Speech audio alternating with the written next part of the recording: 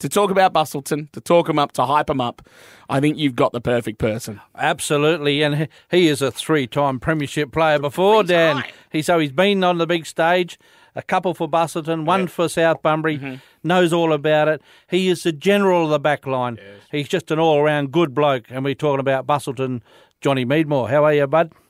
Hey, lads, how are we? Going great. Last week, obviously not playing, being able to watch everything that was going on. What was it like for you just to be able to sit back and see what was happening?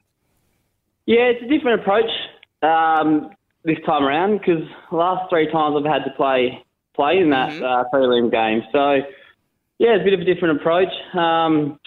It's good to watch the other teams go out there and beat each other up a bit because you never have that certainty of also winning that game as well. So it was very nice to sit back and, freshen up, tick the legs over a bit and, watch them go to war and get another look at Bunbury for the weekend coming up. Was it compulsory for all the players to get to hands over or you pretty much do what you want? We encouraged it. We had a few boys come down for a training session Saturday, so we don't want to ask too much of the boys, but it would be good to have everyone there. But I think because the girls were playing as well, it's good to get everyone around there and get around them as well. Now, before we move on with your game, you're a very interested spectator on the sidelines in the girls' grand final. Your partner was playing. How'd she go, mate? Yeah, maybe I do get a bit too far into the game and get a bit involved. I thought you were going to go and get a kick at one stage. Yeah, I tend to give Rennie a bit too much advice and spray her a bit. But, it's great just to get out there and watch them kick the footy around. I've been kicking the footy with Rennie for a few years now, so she's getting the hang of it and, hitting the scoreboard too. So good on her. And you were saying the girls had a very quiet little drink afterwards? Oh. A couple of dozen beers afterwards and champagne showers to follow. That's what footy's about, country footy and grand finals. You either drown the sorrows or enjoy some winners' drinks afterwards, don't you? We just quickly talked about it before we came on air. Does that readjust your focus a little bit watching Rennie go out there and play? Sometimes it's hard because obviously they're playing when we're warming up. So, not really. Once you're out there doing your thing, it's all about yourself really. But it is nice watching the girls as well. Now, how do you go? You've played in 3 of them before, 3 winning ones. Does that help you out on the day, or is the day pretty much the 2 hours you need to perform? Yeah, with that one, it's probably the hard bit's getting there, isn't it?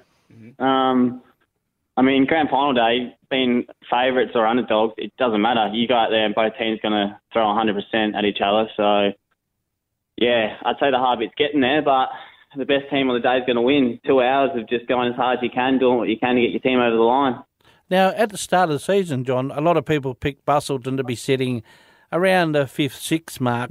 What was the big difference from this year to sort of last year where you played some very good games of footy and then drifted away? Yeah, I'd say probably the Mangy boys that have come across. They've obviously got that finals experience as well and know how to really grind out games. And I guess with the boys now, instead of having those 30, 40 games together, it's more 50, 60 games together now. So there's definitely a lot more balance and just, the boys willing to grind them out and hang in there when we need to. Now, your role in the back line, very much a general. Is the back line a team within Bustleton?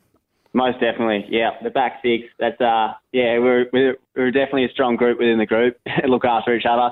When a backman hits the scoreboard, we get around them hard.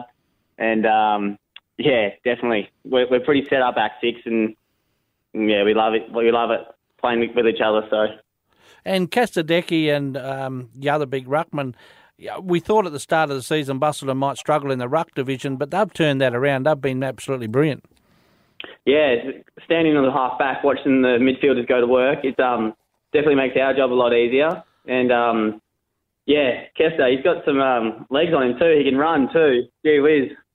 This season, obviously weird season, only 9 games, but we've had a lot of talent come from all over the place to play this season. Do you reckon this has been one of the closest seasons and most competitive seasons we've seen?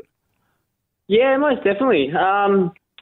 It's a funny competition. Some teams can drop off one year and be stronger next year. But even with like the Donnybrook Colts, seeing them play finals is pleasing to see. And yeah, definitely, doesn't seem to be any weak links in any teams. It's just the team on the day, really. Yeah, that's all I can really say about that. Yep. And a new coach this year. He seems very quiet from the outside. Is that his normal persona, or does he give you a bit of a spray in the rooms out of everyone's ear? But he seems very calculated about what he's doing. Yeah, he does seem like a pretty easygoing man, but you do get on his bad side. He can give a good spray. He knows what he wants to do, and he has a pretty good approach of how he wants to get his point across. And yeah, with the group that we've got at the moment, we do our best to make his job pretty easy. And yeah, we've done that so far with the results we've had. And what about your match day routine? Are you superstitious in any way? Do you do the same thing every day, or is just put the boots on and we'll go and have a crack at it? Yeah, I'm pretty superstitious myself. I sort of eat the same thing every week and have the same sort of pie and chips. Place. Yeah, none. It's not like you, Craney. He actually goes out there and runs for 2.5 hours. Not like us. I thought a pie and a chips and a cordial would be good.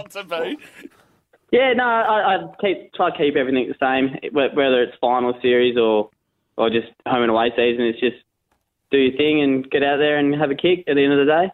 So you talked about getting some of the Manji boys in and the way they've played, but just a few of the others that we want to sort of talk up. Mitch Tenardi and Mitch Howlett, the two Mitches have had really top quality seasons. Talk up them because they, as I said, been real quality this season.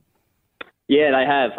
They probably fly under the radar a little bit as opposed to a couple of years ago. But Mitchy Tenardi's he's progressing so much every year, and I think he's really good in the air now as well, which is one of his good strengths.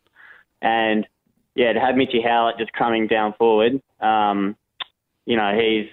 good to watch. I played my Colts with him, juniors with him, and he's always been a good player. But yeah, it's great to have those local boys hopefully as part of a premiership team. Now, Austin Stiles, has he told you about his last grand final efforts? No, he doesn't talk about it much, but having beers with Nathan Bradbury, he tells you about it. I bet he would too, yeah. Yeah, had a few beers with him and he's got out the tape and told us how he's taking hangers and kicking the goal after throwing to win the game.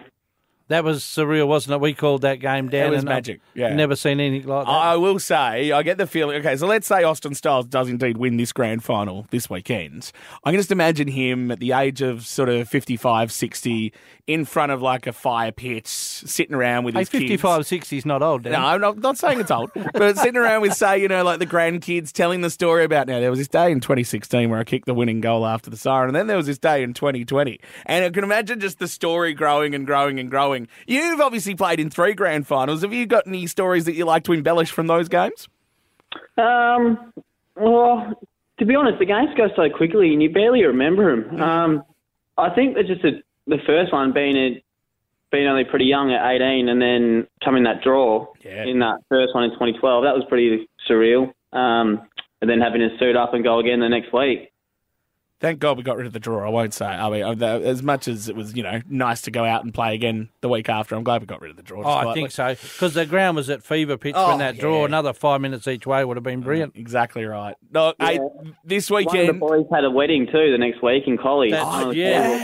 I do remember that. I vaguely remember talking about that on air, but anyway. Hey, this weekend, obviously a massive game for you and the club. You've deserved to get to grand final day. You've been so much fun to watch, and hopefully you put on one heck of a show. For your sake, let's hope that you're holding the trophy aloft at around about 5 o'clock on Sunday. Jon MEADMORE, thank you very much for joining us on Out of Bounds, and best of luck for Sunday. No worries. Thanks, lads. Have a good one.